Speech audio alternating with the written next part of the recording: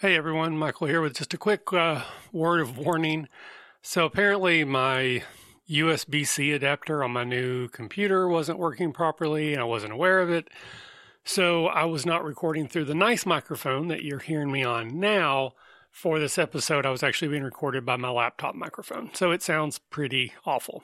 Unfortunately, there's not a lot I can do about it. I did do some editing to try to make it a little bit louder, but the quality just isn't great. Chris sounds fine. The guest Geoffrey sounds fine. And we're going to go ahead and release the episode. But my sincere apologies that it definitely doesn't sound as good as I would like it to. But I think the content is fun, and I hope that you agree. So thanks. And with that, on to the show.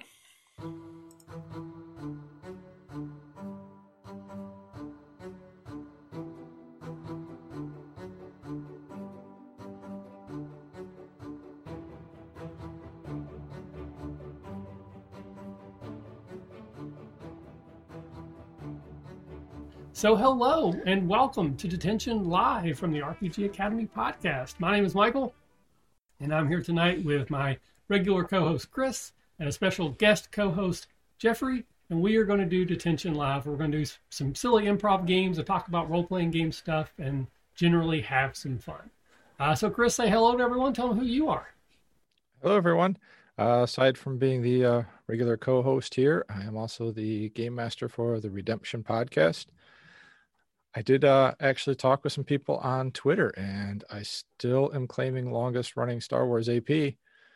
Nobody has actually challenged me, so still winning. That's right. And every day it goes, the less likely someone will be able to challenge that. Absolutely. It's like you're like the Undertaker in WWE. You like have this long running streak that no one will ever be able to defeat. So far. And joining us tonight is our special guest co-host, Geoffrey Golden. Geoffrey, say hello to everyone. Tell us a little bit about yourself, buddy. Hi, everybody. I'm Geoffrey. I'm a narrative designer for video games and a TTRPG creator. I've written for Capcom, Square Enix, Disney Interactive, and indie studios around the world. And some of my tabletop projects include Helm Greycastle for Image Comics and Wet Hot American Summer Fantasy Camp. Fantastic. Well, we're really happy to have you with us tonight. We're going to kick things off as we always do with extracurricular. And this is where we just talk a little bit about whatever's going on in our lives that we're willing to share with strangers on the internet. So it can be books you've read, shows you're watching, movies, albums, if you're into music, just really anything and everything that you feel like sharing. Chris, I'll start with you tonight. Sir, what have you been up to, buddy? A lot. Okay. Very busy right now. TV-wise, been watching Visions, Star Wars Visions. I'm not going to be the most positive about that one. Not my thing, but hopefully it's somebody else's thing. Wife and I are watching the reboot of Charmed. I didn't know there was a reboot of Charmed. I had heard vaguely that there was a reboot of Charmed. It's on Netflix. Surprisingly, it's pretty good. Hey. I actually am I've been pretty much enjoying it. Other than that, I've been taking long walks in the woods with a couple friends. Well, close. No, not even close. We're pretending to hunt geese, but every time we go out, we see ducks, deer, or muskrats, and none of which do us any good. So, like I said, we're pretending to hunt geese, mostly sitting out in the woods, staring at decoys, blowing into the little goose calls, and watching other things fly around. Do you have the dog, the snickering dog? That's really important for hunting a fowl. I wish I did. No, I have a 17-year-old and a kayak. Technically, it's a friend of mine's kid, and they bring their kayak in case we have to go out in the water, which so far means we've carried a kayak in and out of the woods, and that's about it. But we've had some fun. We've made some devices to retrieve our imaginary geese that we're getting. Otherwise, just having fun, kind of hanging out, just relaxing, because hunting geese, you can actually sit there and chit-chat. You don't actually have to be like super quiet. So you sit there and you chit-chat, play cards until something comes along, and then you try to make them come to you. And my goose calls worked really well in calling in ducks and deer. Your calibration is a little bit off. You need to go up or down a notch on that. If you want to hunt any of those, I guess I'm your guy to take with you, but not for geese. All right. Well, it's happy to have you back with me tonight. been a little while since we've had the show. Just life gotten in the way, vacations, my internet, some other things like that. So it's been too long since we've chatted. Always a pleasure. So happy to have you with us tonight. And then Geoffrey, let's talk a little bit about what you've been up to, buddy. I'm glad to be part of this reunion. This is a very emotional reunion episode for the two of you. Well, That's very cool. Because of you. You were the cream in this Oreo sandwich that without you would just be two crackers. I brought you together. That's so cool. I'm honored and I'm thrilled. This is great. The emotional, there's a lot of emotional stakes. This is like the Fresh Prince reunion. Like we've all brought together after such a long time. And surprise, we have the original Aunt Viv with us tonight. Oh no, sorry. Drama. We got to settle that drama. No, again? Again. Oh God, that's horrible. Poor Aunt Viv. Yeah. Oh no. Well, let's see. So you're talking about media diet. Well, I was also recently surprised by a Netflix reboot. I recently watched the new He-Man, and I was not a fan necessarily of the original He-Man, but my wife was out of town, and it was like, what should I do with my life? Oh, I know, I'll watch this He-Man show on Netflix. Yeah. And I was pleasantly surprised because the smart thing that they did with it was make it feel as much like the original cartoon as possible, with just some polish on the animation and some maturing of the themes and the storytelling. But the puns are there. Like, they didn't try to like completely wipe the slate clean. They just made a Saturday morning cartoon for adults. And it's something I've said for a long time that people would want. My generation would absolutely want that. We don't necessarily need Transformers as like a big, disgusting, CG monster. Like we could just have you could just do the cartoon again, but just age it up for the people who grew up with it. So anyway, I was pleasantly surprised. I think they did right by it, and I'm looking forward to the second half. Rumor has it early 2022, probably February. Great. Yep. Well, I can wait, and I will wait. That's what I'll do. I'm reading a really good comic right now that I think you guys would enjoy. It's called Orcs in Space. And it was created, it's for Oni Press, and it was created by Justin Roiland, who did Rick and Morty. And basically the premise is that like 3 D&D type orcs who are they're not top orcs. These are like low-level orcs, accidentally hijack the equivalent of a Star Trek spaceship. And all of the Federation, in this case, the comic, they're called Starbleep. All of Starbleep is after them, but they are sort of, through no fault of their own, sort of evading them in funny and cool ways. So it's fun, and it's got a bit of action. It's really well illustrated. And I really enjoyed Orcs in Space. It's a really good comic. Nice. Sounds fun. Yeah. What have you been up to, Michael? Oh, okay. A whole bunch.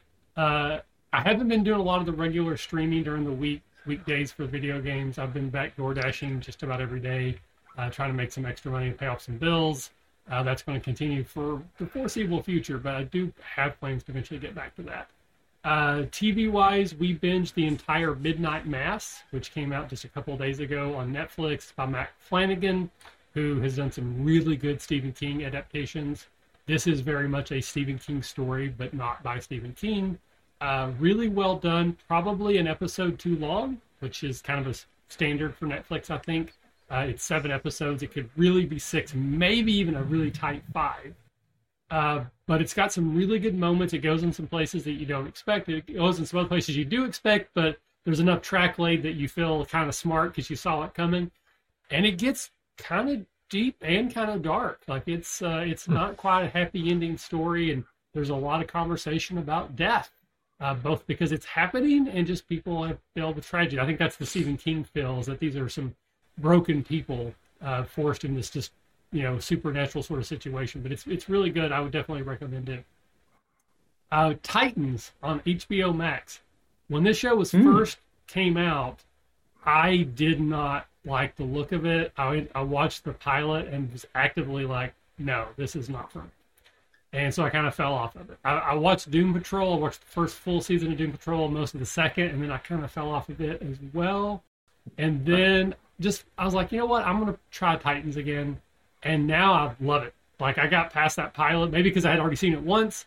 And now we're into the third season, which just started coming out. And now it's kind of getting bad again, in my opinion. Like, I actually think back at season 1, all of season 2, I loved it. I was, like, hooked on it. And season 3 is really rocky, up and down for me. It's doing some weird stuff, and it's not quite what I'm looking for. But I want to stick with it, because it's good enough that I'm invested in the characters at this point. I'm willing to ride it out and see if maybe it'll, the journey will be worth it when we get to the end of the season. Well, Godspeed. I hope that they right the ship. Well, I mean, it may just be me. Like, it may be amazing, but it seems not to your taste. Some odd choices for my taste. But a couple of news things I need to touch on really quickly. Of course, a Catacon. Could not go through an episode without dropping a Catacon news.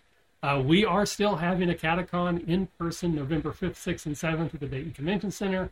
I have signed a contract, so I will be there because I have to pay the money if no one shows up. So I will be there, even if no one else does. Though it actually does seem like we're going to have probably around 200 people. I was really hoping for like 300. Oh, wow. I think we're probably going to come closer to 200 this year. But if you're willing to travel or you're local to Dayton and you want to come play some games at a small convention, smaller than even usual, with some amazing people, please consider coming out, supporting us, and helping us out. We are not requiring vaccination status. We're encouraging everyone, please get your vaccination. I have mine. My wife does. My kids do the moment they are able to get it. But we are not requiring it only because I have been to a convention that requires it, and this is not any sort of slight on them, but it's kind of a joke. Like, they're like, show me your card. I could have shown them anything. They're not going to know. I could easily print something off the internet in 2 minutes that would look like a vaccination card. And I would rather people just not show up if they're concerned than to show up thinking they're going to make sure there's no one here without a vaccination. And I'm like, I mean, we'll do what we can. So that's why we're not requiring it. It's not that we don't believe in it. I don't believe I can police that well enough to justify saying to someone, I'm going to make sure that everyone's vaccinated when I really can't prove that. But we will be masked. Dayton has a mask mandate, so everyone will be masked the entire time. So we at least got that going for us. But if you are not willing or able to travel and you would still like to support Catacon and play some amazing games that weekend, we are actually having an online companion event called Cataconline. Gotta love that. The same weekend, November 6th, 5th, 6th, and 7th. A friend of the show, Luke Hare, is actually sort of heading that up for us. He's submitted. And he's a great guy. He is. He's been on the show a couple of times. I'm a friend of Luke. I like Luke. Yeah, so he's I can give him the rub. Been on the show before. We'll probably be on the show again. And he's heading that up. He will be sort of running that the weekend. So if you want to play some virtual games, you can do that. There is a small fee for the badges, and honestly, that's just to kind of help support a Catacon, because this year's it's probably going to be a financial loss if we're being honest. So this is just a way to kind of help us out a little bit as well. But same weekend, November 5th, 6th, and 7th. If you go to tabletop events, you can search for a Catacon. We'll probably find both of them, but one of them is a Catacon, one's a Cataconline. So the one with the longer name is the online version. Action 12 Cinema. I got my edits back from my editor, and they were a lot of what I expected. I have no sense of grammar. Again, I'm a product of the Kentucky educational system, so the fact that I speak English at all is pretty much a miracle. But for the most part, it was, comma splices, weird capitalization mistakes. I love throwing dashes and M dots in sentences that don't need them. But there were only a few actual, this section doesn't make sense, or, this isn't really saying what you think it is. And I have another vacation coming up in a couple of weeks, and I'm going to take that vacation and get the new revision done. But once again, no one has actually come forward and said, Michael, this is a waste of time. You're an idiot. Why are you doing this? So until they do that, we're going to keep moving forward. And right now, the timetable is probably middle of next year or Kickstarter. That's the plan. So hopefully, we're going to be close to that. I'm hoping earlier in the year, but my editor's like, it's your first game. Let's not get ahead of ourselves. But Michael, isn't having a bunch of grammatical errors well within the spirit of bad movies, which the game is an engine for creating? Yes. didn't I believe it was? I was just thinking about B movies with famous grammar errors. I believe it wasn't that the film Tammy and the T-Rex.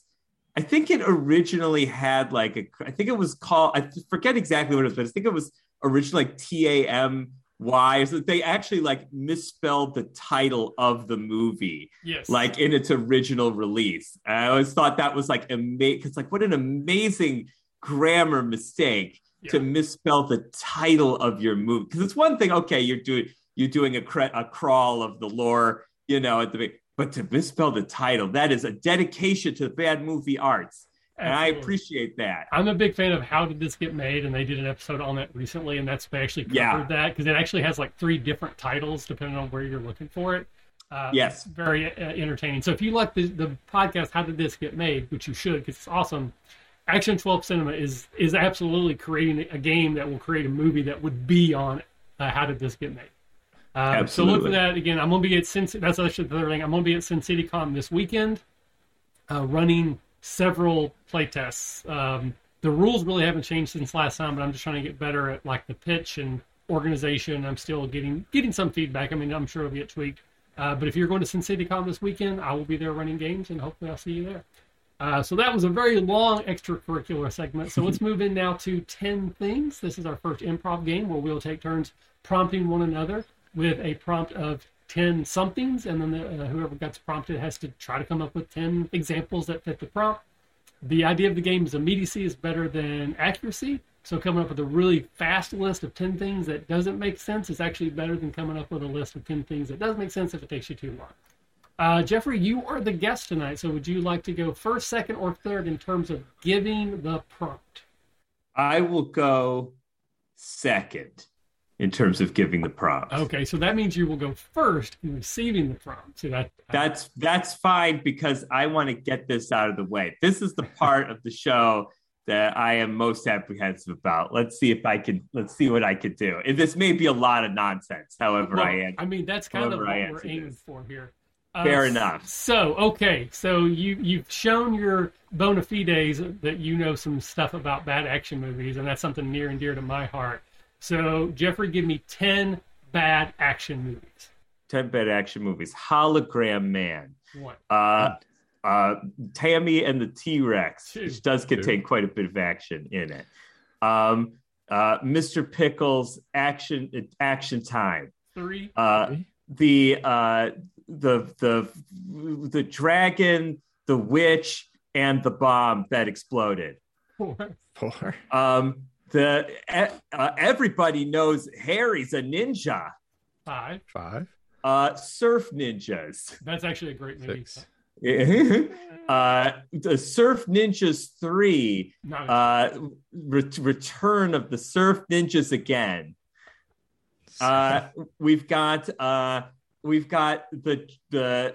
hey, somebody defuse this dynamite, please. 8. That's 8. We've got Hologram Man 2. Have you even seen the first Hologram Man? It's worth seeing. And 10, we've got whoa! Exclamation point! 10. Yay! 10. Now here's the funny thing. See, I watch bad 80s movies literally all the time. I've watched tons of them. Every weekend I watch them with my partner. But when it comes to naming things off the top of my head, I have a very hard time doing it. So it was more nonsense than thing. But yeah, it's all right. Good.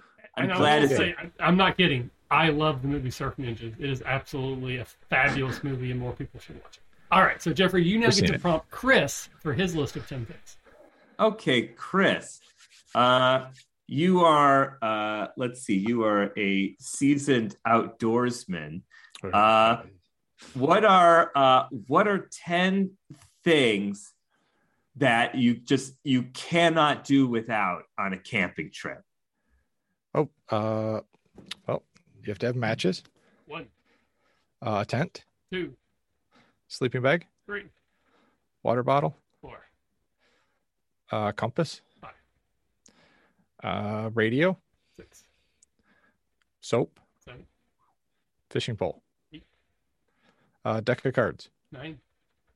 And my favorite role-playing game. 10. 10. Whatever it happens to be that week. 10 things. All right, let's close the loop here. Chris, what's my list?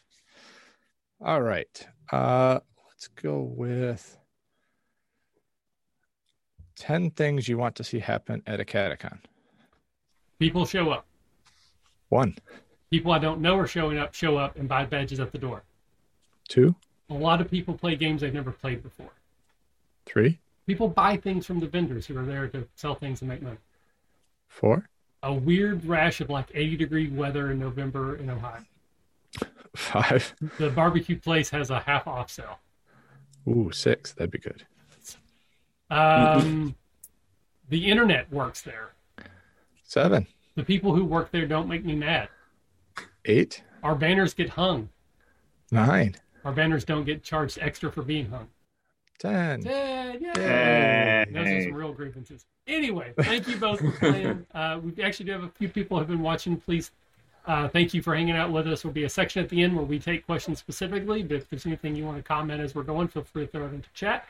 But we're going to move into used books. So this is usually the kind of the biggest, meatiest part of the show. The idea here is that one of us is going to talk about a game or campaign that we either played in or ran, and looking for like lessons learned, things that went well that we have carried forward and have tried to repeat in other games, other campaigns, or maybe something that didn't go so well. We tried a new thing and it fell flat, and we learned to try to avoid it or maybe try to do it differently. So Geoffrey, you're the guest tonight. What game or campaign did you want to talk about, sir? I'm going to talk about a game called Straight to VHS.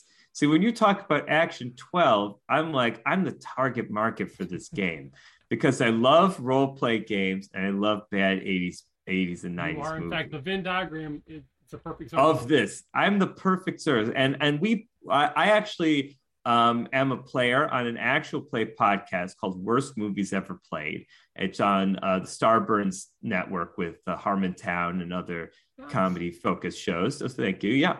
And it's an actual play where we play a game called Straight to VHS, which has a similar premise, but to Action 12. It's about creating these role-playing games, but it came out several years ago. So it would be interesting to see what a new take on this would be. And you had talked about something very interesting when you talked about the features, which is that it's GM-less. And that's something I'd like to hear more about because this game does have a director. And I wonder if the dynamic of the movies would change if that weren't the case. But so yeah, let me tell you about playing Straight to VHS. So basically the premise of the show, the actual play, is the three of us, we're all comedians. We all love bad movies. And so every episode is a one shot where we are creating a bad movie from scratch using the system and we're playing it through. So we've done ones, did horror ones where like teenagers use witchcraft to create self-driving cars. We did one called Space Squad that is in no way a ripoff of a better known space star property. It is in no way, it is not similar to it. It's legally distinct from another star property. So it's sort of like Battle of the Stars and a lot of those Star Wars things. Yeah. And so I'll tell you about one of the games that we played. So I had this character. I was in a comedy troupe in college, and we did this. I would do this character sometimes for our videos that was sort of like an action hero. It was sort of a gritty action hero type who would talk through gritted teeth. And we would do, I did the show, we did it for years. I did it as, we did these videos with sort of parodying Street Fighter, and I did that character as like a parody of Guile. I did that. So I dressed up in like army fatigues and stuff. And, hey, you and Dan have that in common. Army fatigues? No, basically a caricature of that character. Yeah. Oh, that's fun. Do you do a caricature of like the action hero archetype guy? No, I'm sorry. There's the movie called Street Fighter that Jean-Claude Van Damme was in. Oh, that was terrible. And he basically did a very bad characterization of the Guile character. Yes. I misheard when you said. I thought you said Chris does an impression. I was like, oh, Chris has one of these characters. Oh, great. No, yes. Yeah. That was probably the Kentucky accent got in the way. Oh yeah, all good. Yeah, so I'm very familiar with the Street Fighter. For you it was the most significant day in your life, and for me it was a Tuesday.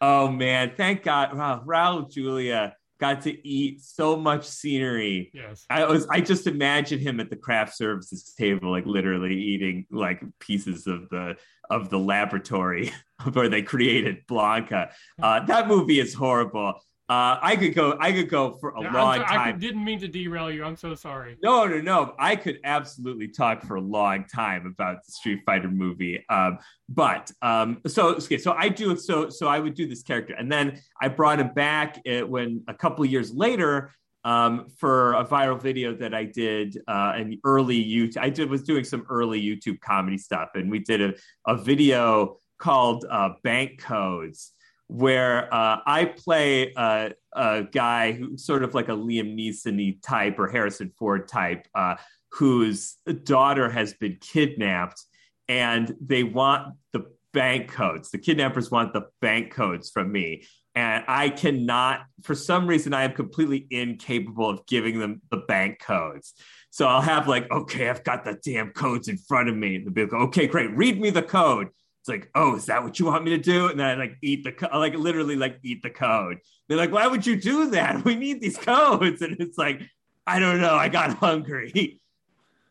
So when we started doing straight to VHS, I was like, oh, this is a good opportunity to bring back that character that's like that I have a lot of fun playing, this like dumb action movie archetype. So the three of us.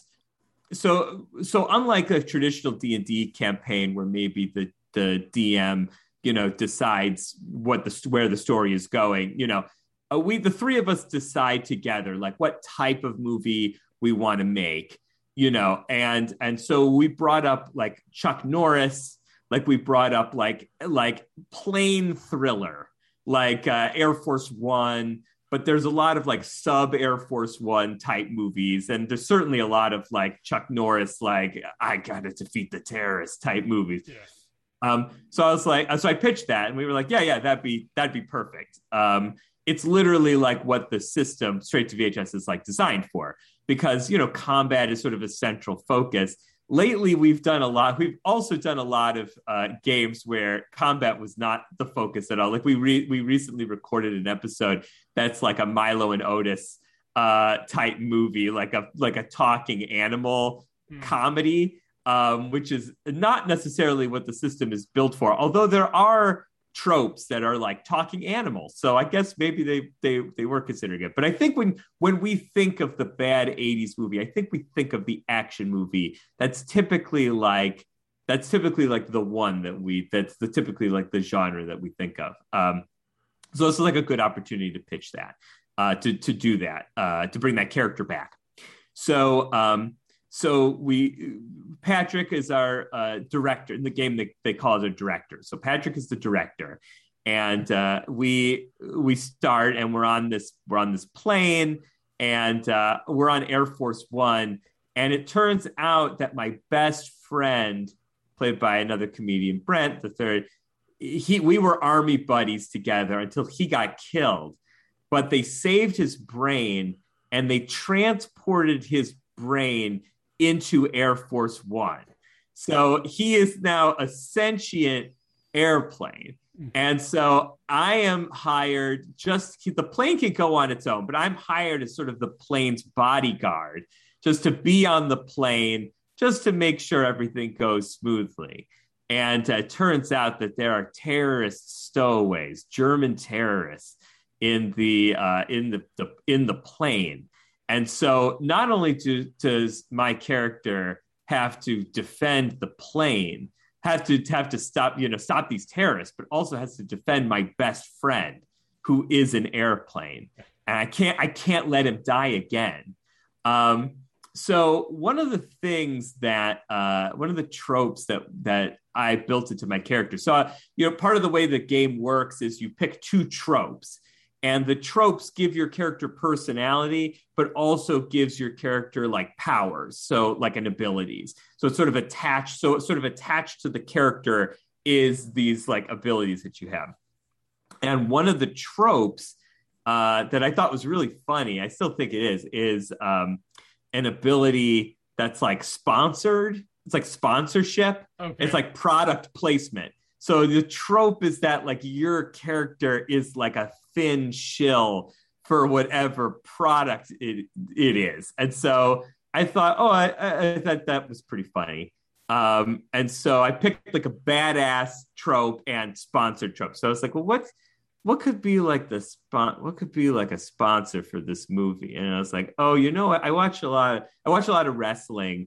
I used to watch a lot of WWE. I switched over to another show, AEW. But on WWE, which is one of its target markets is like middle-aged guys, and it's a lot, and it's like a badass show about like people fighting, and they have constant ads for Gas X and like Rolaids and stuff. So I was like, it would be really funny, I think, if this character was sponsored by a brand called Gut Toys, where you chew on them and it fixes your gut problem. So in this game, I get shot at a lot. And the thing is, in like a Chuck Norris movie, typically, he avoids all he avoids all the bullets. They can avoid all of them, or maybe they get one and it like nicks their arm or something like that. It's like, oh, my arm, But what was happening was I was rolling very poorly, and so the ability of Guttoids is to like if I take Guttoids in the game, it like heals me. So what kept happening is in the game, it would be like, okay, the director would be like, okay, you got hit. And I was like, yes, I got hit in my guts. And it's like, oh, my irritated bowels. I better pop a Guttoid. Cures what ails ya.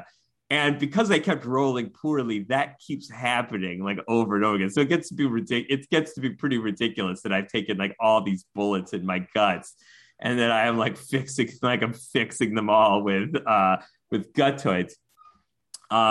We do the game, and we finish the game, and it's a lot of fun. And you can listen to it at Worst Movies Ever Played. You can listen to how it goes. But the funny thing that happened was almost immediately, maybe a month or two after playing this character, I start having bad GI tract issues. Yeah, I went too method, and I guess part of me was like, maybe it was like subconsciously like realizing that shit was going wrong, literally, and that like it was like affecting the character. It's like affecting my character choices.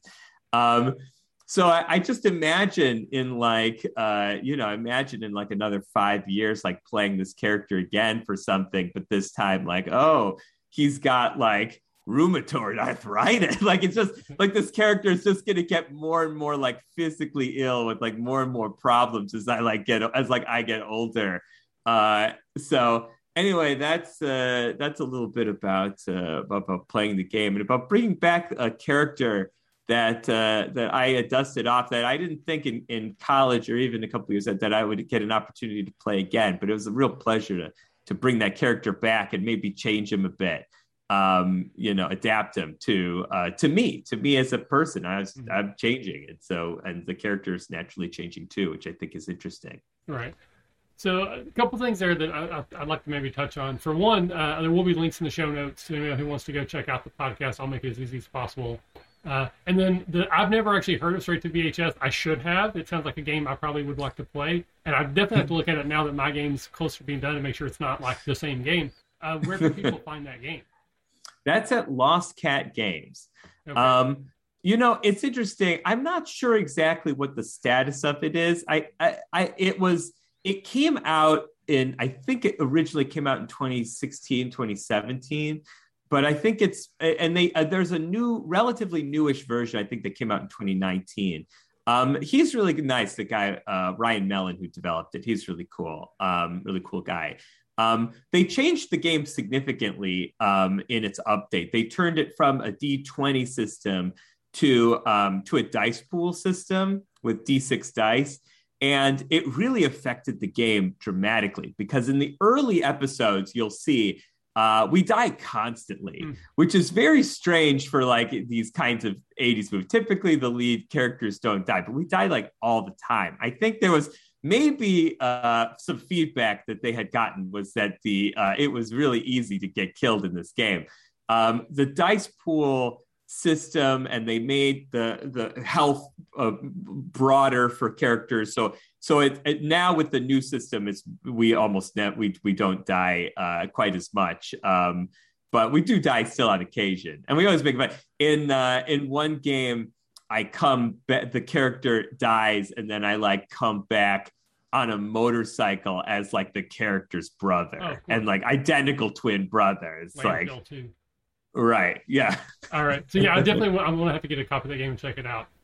So Chris, I guess the thing that I thought was pretty interesting is the idea of bringing a character back. So to make this, because like your journey, Geoffrey, was a little bit different because it's more like an improv comedy routine bit that it inspired the character. But it's something that I don't know that I've ever done is to like play a game with a character and then maybe play a different game, or maybe years pass, and then bring that character back to a new game. And I think that would be very interesting to experience because, like you said, you are a different person now. And a lot of times when we make role-playing game, characters, they are our avatars. They are our avatars into the game. And yeah, I mean, I might play someone who's radically different than me, but there's still something about me that wanted to play that character. And that may have changed. So I guess I'll just ask you, Chris, have you ever had that happen either as a GM, gamed your friend, or as a player where you've played a character, had a character in a game, time passes, and then you bring that same character back to a new game, new experience? I have. Back in college, we played a first edition game, and I played the big lizard man warrior Kith, who is trying to become the greatest warrior for the Kingdom of Teutonia, I think is what it was called. And I brought him back in 4th edition. Completely different feel. Just the game mechanics changed the character completely. Dictate that. But like, do you feel like you changed in those intervening years so that your portrayal of the character had evolved? A little bit. I think I was actually a little bit better at role playing later. Probably. I think I'd polish that up. Part of it too is a different game master, so completely different setting. Couldn't quite capture the feel of the character because he was a little brash, a little bit rude, and a little quick to punch something. Mm-hmm. Not quite barbarian rage, but he was quick to go, "Oh, are you challenging me? Well, slap. Challenge over." And at the table the second time, that's just not how the other players wanted to play, so it made it a little different. The first group, it was nice because I had a couple players who wanted to play the intermediate person going, hold on. Don't punch somebody yet. Let me finish talking. Yeah, okay, go ahead and punch him now. Right. So that made for some really good role playing. Actually, one of my favorite role playing moments ever was with Kith the first time, where one of the other guys was playing a wizard. I'm playing the fighter, and we debated in character for about 2 hours in real time about how my character thought it was stupid that you cast a spell and forget it when he never forgets how to swing a sword. And the magician trying to explain to him, well, no, I can gain power, but I only have a certain amount of power. Again, my character going, well, I never run out of sword arm power. Like, this is silly. It went on for like 2 hours. It was a lot of fun. And it was really neat because it was him trying to explain to my character who, I mean, he wasn't the brightest light bulb, what magic is, and he just couldn't grasp the concept. Right. Like, this just is not fun. Trying to capture that feel later with a different table, it wasn't the same for me. Mm-hmm. Trying to have those moments, people were just like, you're a fighter, go punch something, or wait till we tell you to punch something. So it definitely wasn't the same. I was hoping for the same kind of feel, but Kith led to a lot of really neat role-playing moments where the party had to kind of work their way out of political situations that, again, punching things quick got us into trouble, but yet it also helped us get through the door sometimes. So it was neat. Yeah, I mean, I was just going to say, I think it's interesting that you adapted the character to the play style of the group. I think that's really cool. I mean, it's it shows like a receptive, especially as a DM, it shows like a real like receptiveness, because I think there are some DMs who would just be like, this is who Kith is. This is always who Kith will be. Kith always punches, and but you recognize that.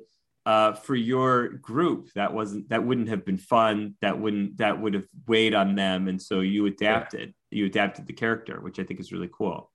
Yeah, I just changed it from he's going to punch something to looking at the face of the party, going, "Come on, let's go. Remember, we have a mission. We're late." More one-track mind versus just punching everything. So that actually brings a question I think is interesting: is would it then be more appropriate to have created a different character? Because is that truly Kith if you've changed the character? I'm not saying you shouldn't. I think it makes sense to modify your play style for the table you're in, but at that point, are you actually playing the same character, or is it just the same name? No, it was the same name. It definitely wasn't the same character. Oh wow. But it felt that different. Yeah.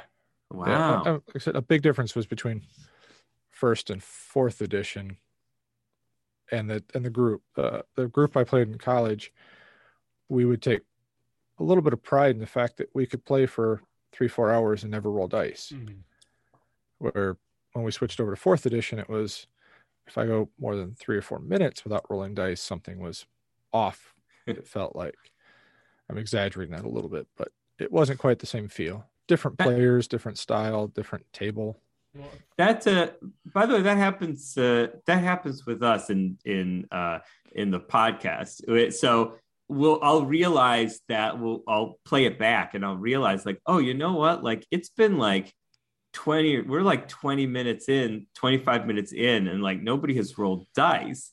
And sometimes I'll actually go back and like record like a quick scene of a dice roll at the beginning, just to make sure that people know and understand like the mechanics of the show and the game, to make sure that people actually get it. But yeah, I think when you're really into a role-playing game, some of the mechanics can just go by the wayside because you just get so invested in the characters talking to each other, which doesn't require any role-playing. Like you're saying, like the debate that you two had, like which I'm sure was really entertaining to watch. Like, it doesn't require dice roll unless you want to be like, all right, let's see if you convinced me that, that my magic is weird. It's like, okay, roll your intelligence against his, constitution or whatever to see if this debate could continue. Which I find that really interesting that can definitely happen. I've had those sessions. Goes to like play styles and like what people want from the game, because for some people the fun is the success, and for others it's the journey. And in that case, it's just the fact that we're talking in character is fun for us. So yeah, you don't need rules for that. Like at that point, you may argue, are you even playing D&D because you're just basically doing an improv exercise in that framework? I would still say that it's D&D because I think D&D encapsulates that as well. But for some people, it's not fun unless there is a winner. Like, what was the point of the conversation? Was it to convince one or the other that you were right or wrong? Or was it just the entertainment of having the conversation was the point? Your mileage may vary, but I'm more in the camp of just the conversation being entertaining is the point. So let's just enjoy that. Well, you take something like World of Warcraft, right? Like, yeah, you could win World of Warcraft. You beat bosses in World of Warcraft. But there's also people who just like learn a craft. They just like, I'm just going to learn to like bake in World of Warcraft. Then they like bake in World of War, and it's just like a baking game. And I don't know, is there a winner if you bake a lot in World of Warcraft? Like but it is a game. Like there's at the very least, it's like interactive entertainment experience. Mm-hmm. I think that the thing that makes D&D, even if you're not actively, battling, is the structure of the lore.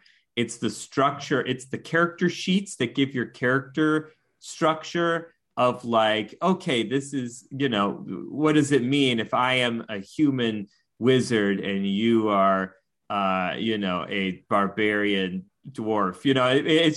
It's like, what do we mean to each other? Like, it comes with so many different, there's just so much there that's different. It's not the same as like going up at an improv show and being like, we're in a McDonald's. It's like, and it's on fire. Mm-hmm. There's all this like structure. So even if you just decide to like goof around and have fun, you're still definitely playing within the world. You're just playing the way that your group wants to play, is how I see it. So I'm similar to you, Michael. So you actually mentioned that did remind me of one instance that kind of fits this prompt. This was right when 4th edition was coming out. Again, I had kind of gotten out of the game for a little while. I had moved. I didn't have a gaming group. I wasn't sure if I was ever going to play again. So I kind of had gotten rid of my books thinking, I'm older now. Like, I don't know if this is something I'm going to do anymore. And then 4th edition hit, and I decided just to like, yeah, it's interesting. I'll check it out, And I really liked some of the things that the 4th edition book did. And I've talked about it many times. I have weird opinions on 4th edition. I don't think it's nearly as bad as a lot of people do, but I also got kind of tired of it after playing it for a little while. But it brought me back into the game. It reinvigorated my love for the hobby. So for that, I will ever be grateful. So I went to a game store when 4th edition came out because I didn't have a gaming. I went to there. They did some like play tests, and I kind of got into like a weird sort of store ran campaign. And I started playing a character called Etok, which was a barbarian, very similar to Kith. I'm the absolutely punch it first, don't worry about questions later type of barbarian. But the game at the store wasn't a lot of fun. I really wasn't enjoying the people I was playing with. And I think I probably even missed sports. So I eventually started a group sort of off of that. Like, I found a couple of people that were like-minded and that seemed more interested in role play. And we kind of created our own group and sucked them away from the store. And so I wanted to play Etok in that group. So I basically recreated Etok for a different group. But he really was the same character. I just got a chance to play them a little bit more and sort of flesh them out. And then that game didn't last very long either. It eventually fell apart. So I don't know that there was like a difference other than I didn't feel like I'd gotten Etok out of my system. Like, I wanted to experience Etok. And that game where I created them, I played 2 or 3 sessions and it just wasn't what I wanted. And I had a lot of fun with Etok until he died, because Etok was the punch first, ask questions later. And I think there were like, right.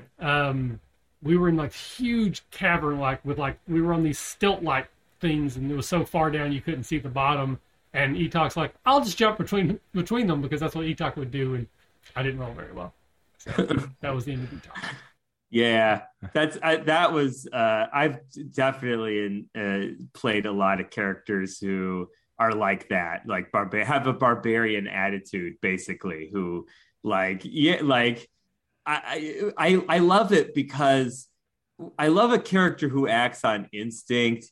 I think they're really fun to play. Mm-hmm. I don't want a character who is smart because then I have to actually figure out okay, what is the smartest thing. I kind of just I have a character who acts on instinct, so let me just figure out what their instinct is and play true to their character.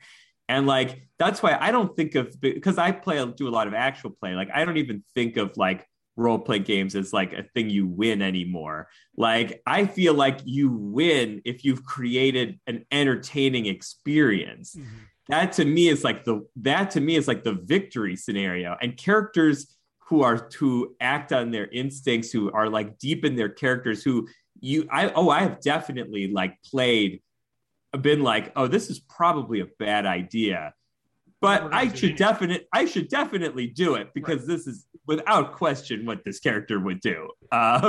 For sure. So yeah, I could definitely relate to that. So that takes me to a different avenue. I'll ask you two because I have an interest. I think it's an interesting answer, and I'll see what you think. So I do think that those players, those characters, those instigators, the ones who do things. As a DM, I love those characters because they keep the game moving. As a player, I sometimes wish other players wouldn't do that because I'm trying to sort of slow things down. And I want to figure things out. I want to be that super smart, not instigator, like investigator, and like solve the mystery rather than just kill everyone in the room and assume one of them was a murderer. Problem solved. So, how do you two feel about that? So, Chris, as a player or as a DM, do you have an opinion on other people playing those types of characters?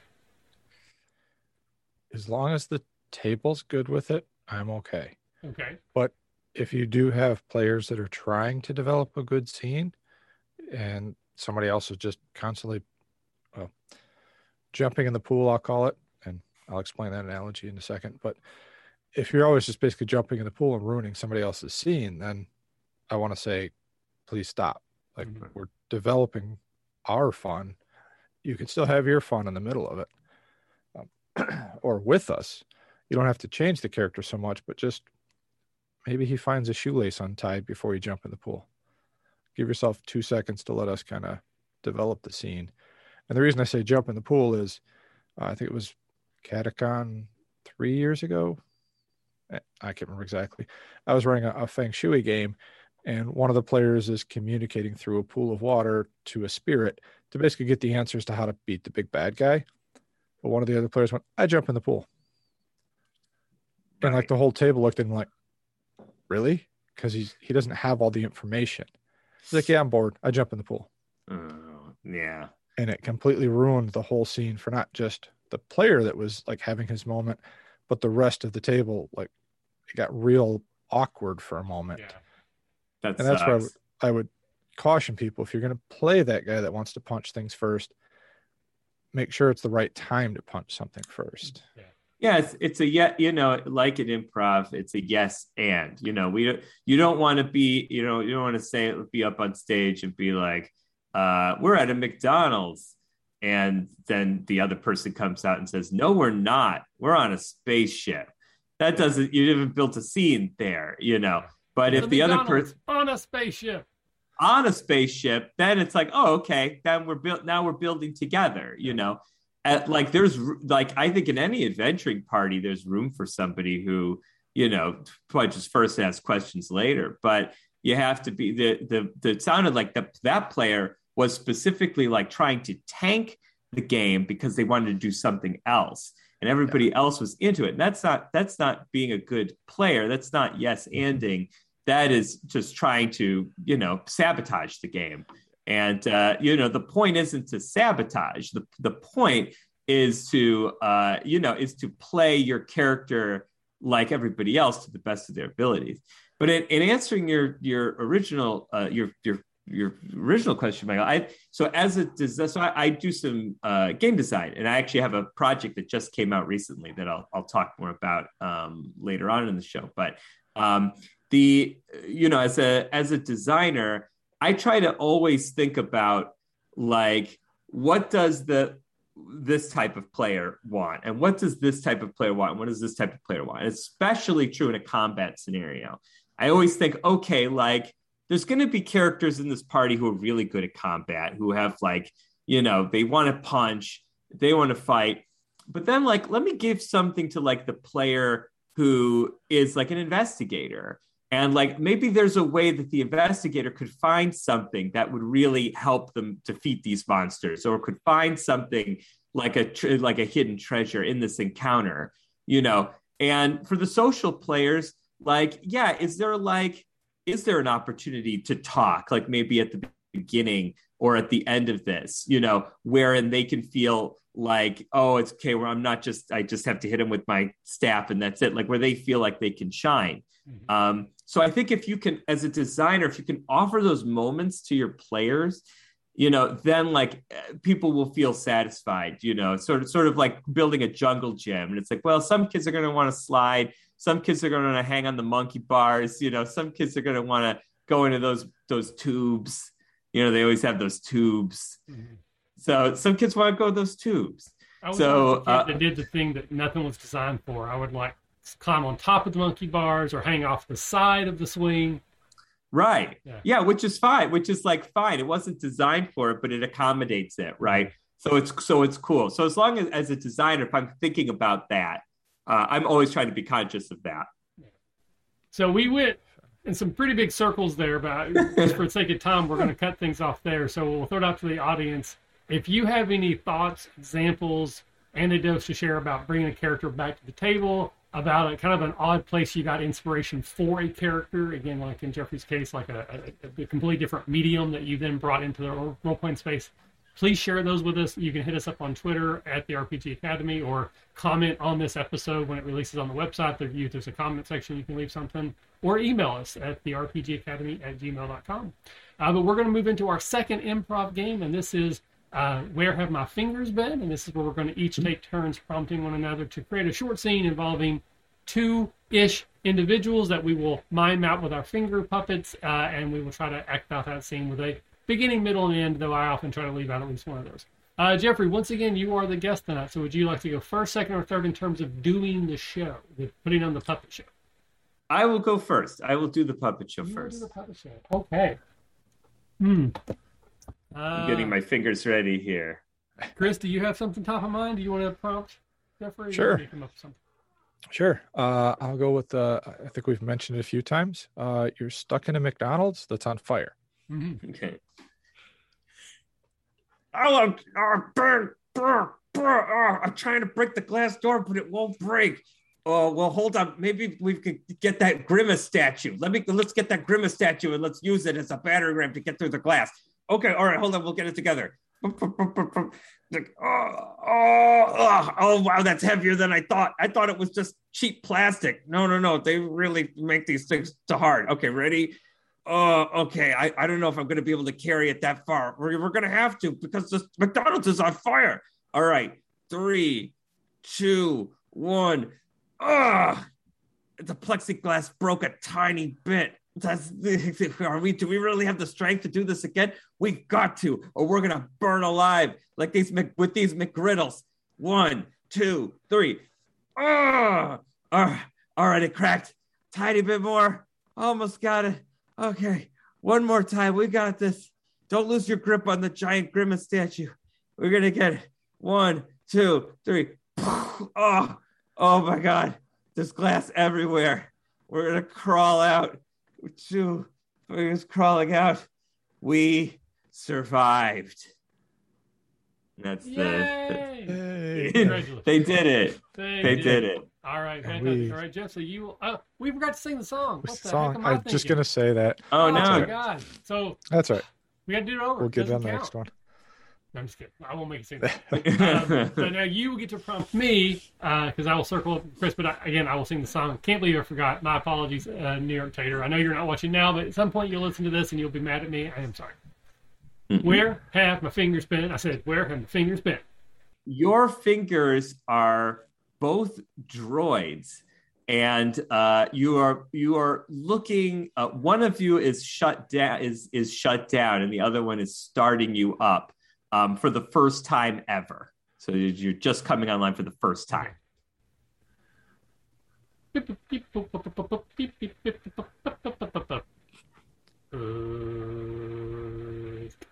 Are you my mother? Yes. And that's where my fingers have been. Great. I did like a whole play for some reason. No, that's part of my gimmick is I try. You like to keep them short. Yeah. Short and sweet. All right, Chris. Both of these are space themed, sort of. Wait. I'm thinking out loud. All right. Oh, okay. All right, but I got to do the song. All right. Where have my fingers been? I said, where have my fingers been? Your fingers are just coming off stage from an improv show that went terrible, and they're each blaming the other.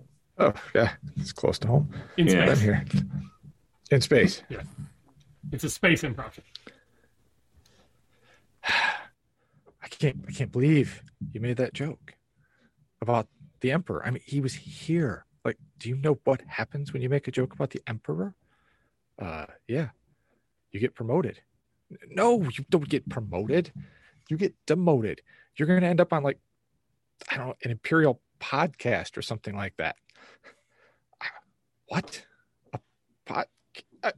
Yeah, that's where our future is. Good job. If you had just done it right and not made fun of the Emperor, we wouldn't end up on a podcast. Oh, I'm so sorry.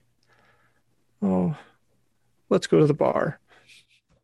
That's Right. where my fingers are That's bent. where you're feeling. Yay! There's always a bar, even in the space improv. There's always a bar that sells chicken wings, and they're not good. It's like bad chicken wings for a lot of money, but they always get the business from after the space improv. So I have to get one of those little red lights that says recording in progress. I like that. For those that can't see, my kid snuck in, and I thought he was going to say something, so I kind of paused for a second and just realized he's going to bed. He could have He's just going to waved. bed. It's fine. All right. So with that, we will move into the last part of the show here, and this is cryptozoology, and this is where we're going to talk about a creature or a monster, often from D&D, but doesn't have to be, and discuss ways that maybe we have used this creature in the past, and maybe brainstorm some ways that we could use it in the future. Geoffrey, once again, you're the guest tonight. What creature do you want to talk about? I'd like to talk about pixies. Pixies. Yes. What? Yeah, it's interesting. This is one of those creatures that some people play at. They make characters. They want to play as pixies, and I don't blame them. I love pixies. I think they're great. I actually built them into as a major part of a recent one-shot campaign that I published on DM's Guild called Target Run. And I love pixies because I love that they're pranksters. I think that's great. And I love that they're fashion obsessed. So they're like social media monsters. They're like, they definitely, like, if there's any monster that is going to have a YouTube channel or like an Instagram account, it's the pixies. And I think that's really cool. I love that they have like all this innate magic, that they have like these powerful magic abilities, but they only have one hit point. So they are, in theory, they're really easy to kill, but because they're pranksters with high magic ability, they're not. And it's I think that's really cool design. I think that's really fun. Nice. So for the 5th edition version of the Monster Manual, they are on page 253. As you already kind of indicated, they literally have one hit point. They have a fly speed, low strength, high dex. They have magical resistance, innate spell casting, and superior invisibility. Basically, they don't want to be seen. They won't be. And then in the lore, it does talk about that they are very fashion conscious. They're pranksters. They will often prank people and then kind of gauge their reaction. And if they seem to be sort of angry or violent, they'll disappear. But if people take their pranks good-naturedly, they might approach them and offer them help and aid, maybe help them navigate through a forest of some sort. So, Chris, have you ever used pixies in your game? I don't know. Is there a Star Wars equivalent of a pixie? No. But I've run other stuff. So I have, but I did it more as a NPC for the party. Okay. Because they had to escort the pixie through the forest because she was the queen of the pixies and was going to help save the forest. And then through it, and I can't remember what game system we were playing, but pixies had the pixie dust that I kind of stole it from Willow, where if it gets on somebody, they fall in love with them. Mm-hmm. Well, one of the players decided to go through her stuff, and well, he fell in love with her, and it turned into a real kind of a weird tragedy comedy type thing. It was definitely much more role playing. It wasn't anything to do with combat. It was just to drive the story. I've never used them against the party, just because the one hit point to me, I guess, unless you send a flock of them after them, Yeah. I want to say it feels a little anticlimactic when you just hit something once and it falls down. But that's just kind of my theory on it.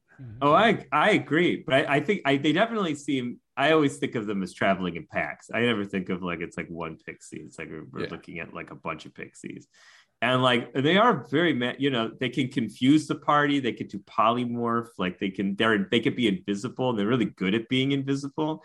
So it's like on the one hand, yeah, it's like in theory you should be able to like smack it like a bug, but like if the pixie is really on top of their game, like they could really mess with you. I think that's what they're designed. I think this is what they're designed to do, is like to mess with you, like make you really like, why can't I kill this thing that's messing with you?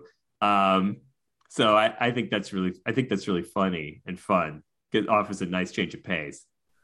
Yeah, it's definitely not a combat encounter NPC in my mind. It's definitely like setup, story, role playing.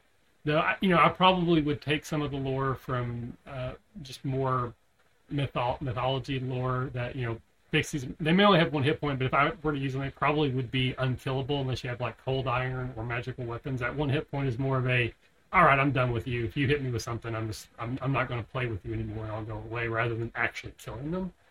And I don't think it's Pixie specifically. I think it's more just Fae. But do either of you watch the show Supernatural? Yes. No, I don't.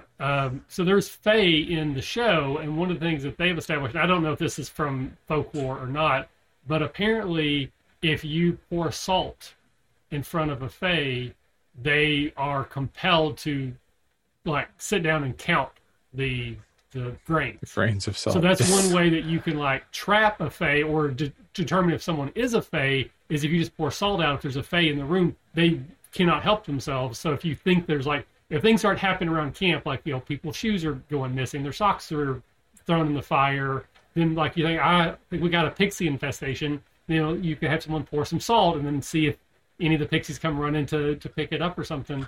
Like I think that would be kind of a fun thing, but the element I'm drawn to is that if you take their tricks in like a good-natured spirit, they can become an ally. Where if you're trying to get through a place that is hard to navigate, the mysterious forest, the whatever, maybe you're trying to get into a Fey realm and you need to know where the door is or when it opens, because it only opens if you eat a certain mushroom at a certain time, because you're not actually going there. You just trip the balls on acid, whatever. But I think that's how I would like to use Pixie. So what about you, Geoffrey? You seem like you probably have used them before. Is there a specific incident? No? Specific instance. That's the word I'm looking for. Instance that you'd like to talk about. Yeah, sure. So I'll have to set up a little bit. I'll talk a little bit about this game that I made, and excuse me, I've been like fighting these sneezes. It's very difficult. We're in hay fever season, and so I've been like fighting sneezes on camera. I hate it so much. Anyway, so in Target Run, which is a one shot that I published on DM's Guild, so it's like a sports comedy, like Caddyshack or The Mighty Ducks. So it's a D&D sports comedy. And so there is a sport in the game. And so the setting is called Overtop Heights. And it's this like elven spa where they play this game called Allagan, which is like an archery. It's like a team archery sport that it's sort of like archery meets hockey meets laser tag. And they play it at a very high level and they are the snobs in this world, right?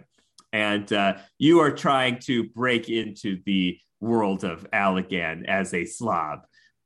So it turns out that the tree that the elves built Overtop Heights into was for a long time the home of this group of pixies. And the elves, when they came to build the spot, there was like a hermit who was living near the tree who was like, yeah, I own that tree. I own this land. And like, oh, so those elves like paid that hermit, but then they were like, but the pixies were like, no, you didn't buy anything. We own this. This is our land. Like, and they pushed them off the land. Now the pixies are non-violent. They're non-confrontational. They'll flee before getting into a physical altercation. But what's happened over the years is that these particular pixies have become a band of prankster revolutionaries who basically, when these Allegan games happen, they prank the players and ruin their games. So they'll like put players to sleep in the middle of the court. They'll like tie players' shoelaces together. They'll cause players to like float at like awkward times, or like cause their bows to like miss the shots. And there's a groundskeeper who is in charge of getting the pixies out. But the part of the game is determining, like, it's like what you as the heroes decide you want to do. If you want to help the pixies overthrow the elves in this elitist country club, or if you want to join the elitist, you want to join because you want to join their game. So it presents like these interesting paradigm for the players. But it came to me because I was thinking, like, well, in Caddyshack there's the great Bill Murray and the gopher, and like the gopher like keeps like ruining this country. So I was like, well, what if could we make that more interesting? Like, what if it was like a group of people? Like, what if it was like more like people, like adversaries, who could potentially wreck things up? And when I thought about the pixies, I was like, oh, that'd be perfect. Like a group of pixie prankster revolutionaries would be pretty rad. So that's how I've used the pixies recently. Okay. I actually think you kind of touched on how if there was any monster that would have like an Instagram account, I think that would be a fun encounter where it's almost like they are like influencers, and maybe there's like a particular pixie that doesn't have a strong following, or maybe they're losing their followers or losing their influence, and the PCs have to help them regain that in some way, either by pretending to be Uber fans and making like, well, if these people like this pixie, then maybe what don't we get? Or it could even almost be like a She's All That sort of like glam up situation. They take the one sort of dour goth pixie and like try to make them, more palatable, which we would learn the moral lesson that, being yourself is the best thing you could ever do. But that could be like a fun little like one-shot situation where it's not combat at all. It's just all role-playing, trying to like help this pixie find themselves, but also find a following maybe. That could be fun. Or making over your... Oh, go ahead. I was just gonna say, or making over your party. Oh, like you may have helped them in some way, and in return, like they're gonna like completely like they're gonna give you magical outfits, like they're gonna give you new weapons. So you're gonna have this whole pixie style. Yeah, PCs get the glow. That could be fun too. It's a makeover episode. Yeah. I also makeover game. One pixie who's like a serial killer, and their practical jokes keep killing people. And so then, man. So it's like, it should be innocent, but people keep dying, but there's no explanations. Like, someone died in a locked room, and you're trying to figure out what the mystery is, but it's actually just this one pixie who just honestly is like, a serial killer pixie. And so you have to go to the pixies, befriend them, and then find out who the perpetrator is, and then deal with that. Again, in a pixie who maybe can't be killed. So how do you get them? How do you capture someone who can turn invisible at will and can stay hidden, that kind of thing. So that would be the dark version. Chris, any thoughts on a pixie encounter before we move on? Well, you were talking about using them as pranksters. Don't you worry, though, that players might get frustrated if their, gear's messed with, or what their goals are keeps getting interfered with by these pranks? Well, I think that the way I designed it in Target Run, if you help the pixies, they don't prank your team. They only prank the team of the All-Stars. So it's a good way to get like a leg up in the competition. If you decide not to help them when you realize that they really need help, then you do incur their their pranks. And so that is a disadvantage that you have to deal with. So could it be frustrating? I mean, absolutely. But it's also like, I think there's a table of like really funny and like interesting pranks. So I think it would be entertaining. And also like, because it's a sport, and it's kind of like a funny module, I think tonally it works. I don't think you would be like, I can't imagine a player getting super frustrated when when they're playing like a comedy sport, as opposed to if they were being pranked while they were fighting, a crazy dragon or whatever that was about to eat them. And then there's like this pixie's like, oh, God, what are these pixies doing? Why did they ruin, they're ruining this fight, Right. No, that actually would be really funny if like there's a pixie who like, I'll get you someday. And then like 10 years later in campaign time, he's fighting the ultimate elder dragon. And they go to draw their +3 sword, and it's made of paper mache. Like the pixie has changed their weapon right the night before. And they're just like, F-U written on the blade and signed Pixie at the bottom. That would actually be pretty fun. All right, so let's move on. We'll wrap things up tonight with our question and answer. I don't know if anybody's watching at the moment, so there may not be any questions, but I know there's also a little bit of a delay. So while we're waiting for anybody who has a question to answer one, Jeff, tell people where they can find you, and if you have any other products or projects you want to plug, just throw them in here. And again, if you'll give me those links, I'll put everything in the show notes to make it easy on people. Awesome. Happy to do that. You can always find me on Twitter at Geoffrey Golden. That's Geoffrey, like the giraffe, Golden, like the color. And I have a newsletter called Adventure Snack, where I write, remember the old game books, like the old Choose Your Path game books, and like Fighting Fantasy or Choose Your Own Adventure. I do micro versions of those, and I send them to folks via email. And it's free to play, and I do them twice a month. That's at adventuresnack.com. And Target Run, which I'm very happy to say is a #1 hottest comedy module on DM's Guild, which I was really excited about. Debuted it as a #1, and that's at you search for it at the DM's Guild Target Run, and that's me. Oh, and of course, if you were listening, but we were talking before about worst movies ever played, and that you can get that on any podcast player. Just put in those words, and you will find the show. Fantastic. All right, Chris, what about you, buddy? Every other week here, and then otherwise you can catch me on the Redemption podcast. If you want to talk to me on Twitter, is the easiest way to get a hold of me. Burlew_Chris. I warn people I don't check it every day, but at least every other day. And where are you at, Michael? I am on Twitter way too much. You can find me there at the RPG Academy.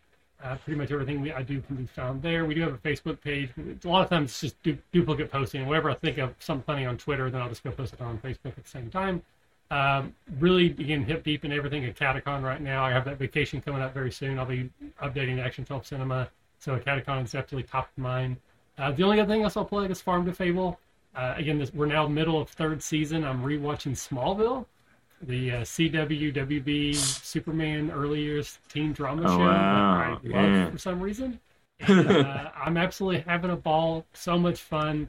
We're slowly starting to get an audience. We're getting like around 100 downloads per episode now, which is a big deal for this thing. Again, it's just a little side project. And I have one person on Patreon. I set up a special Farm to Fable level on our RPG Academy Patreon. I have one person who's actually donating to the show, which we kind of giggle and smile and laugh all at the same time. But yeah, if you're interested in Smallville, go check it out. So that we will wrap things up. Thank you, everybody, for watching now or in the future. And again, the audience, audio only audience listening. Please go check out Geoffrey's stuff. Listen to his podcast. Find his game. Go play improv games or choose your own games with his newsletter. And at some point in time, maybe I can run a session of Action 12 Cinema for you online just to get your opinion, since you definitely played. You're the target audience. If I can't convince you it's a fun game, I might finally have the person to tell me it's a waste of time. I would absolutely love to play it. It sounds great, right up my alley. It's a lot of fun. Well, thanks, everybody, and we'll see you next time. Everybody do the awkward wave out. Wave out. Bye, everybody. Thanks for listening to the RPG Academy podcast. We do this show out of love for the hobby and the desire to be ambassadors, welcoming more people into this community.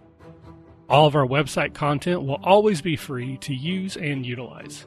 But there are expenses related to the show, and if you enjoy what we do here, then please consider supporting us in some way.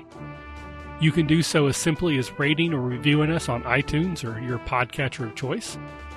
If you're going to purchase anything through Amazon or DriveThruRPG, consider using our affiliate links first, and then we'll get a small percentage sent back to us. You can do a single direct donation through PayPal using the paypal.me/therpgacademy, or consider joining our Patreon campaign at patreon.com/therpgacademy. And for a donation as low as $1 a month, you'll get access to lots of extra goodies, including bonus minisodes, invites to monthly one-shot games, one-sheet adventures, and more. Please consider following us on Twitter and Facebook, or join our Discord, where we like to try to keep the conversation going with our fans as best we can, and are always looking to talk and chat more. Or do none of that. Just continue to listen and enjoy our show, because honestly, that's enough.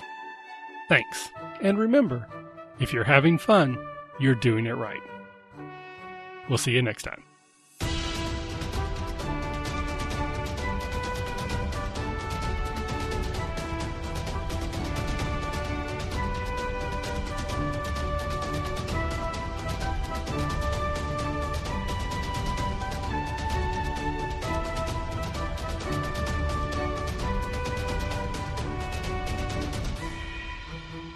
The music used for our intro and outro is Fly a Kite by Spectacular Sound Productions, used under the Creative Commons Attribution Share-alike license.